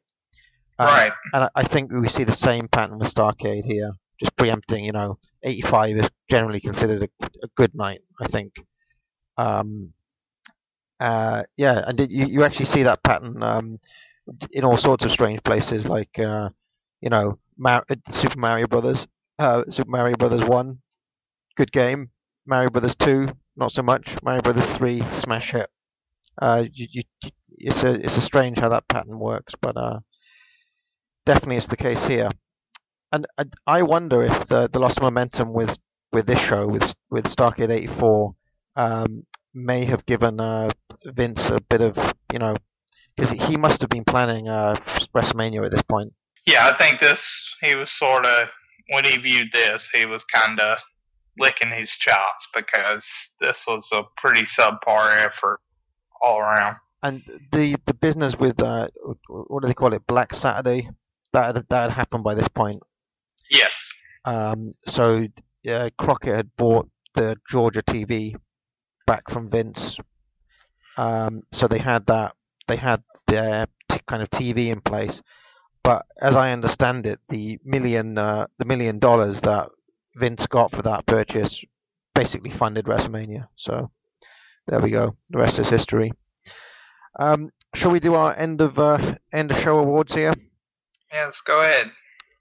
So we got MVP. Got to be Tully, hasn't it? Yeah, I would say Tully or, again, Steamboat. I mean, I got no problems calling Steamboat great in that match. I thought his promo before it was pretty good. Tully or Steamboat, both of them were great. Honorable mention for JJ Dillon as well. Yeah, JJ really showed me a lot here. And then also I'd like to mention Boogie Woogie Man, because again, I mean, he was very over. Did what he was asked to do in an effective manner. So I'd like to mention one of the Zambuies. I thought that's a joke. Match of the night is obvious as well. It's obviously Tully versus Steamboat. I may have to go with Adidas, Mr. Ito. And then do we do worst match? No, we just do worst non-MVP or worst. Yeah, the least valuable player. Man. Oh, I mean, whoever booked the show probably has to be in the running. Smoking Joe did not look good. I think there's only one contender for me, and it's obviously Billy Graham. Oh yeah, Billy. That's the perfect part. Yeah, that was just. I mean, that was sad. I mean, that sort of shows I've tried to blot that from my memory. Just that was a sad match. He goes back to WF then, right? Billy Graham. Yeah, I mean, he would still sort of hang around, and I mean, it was just he was done by this point. So.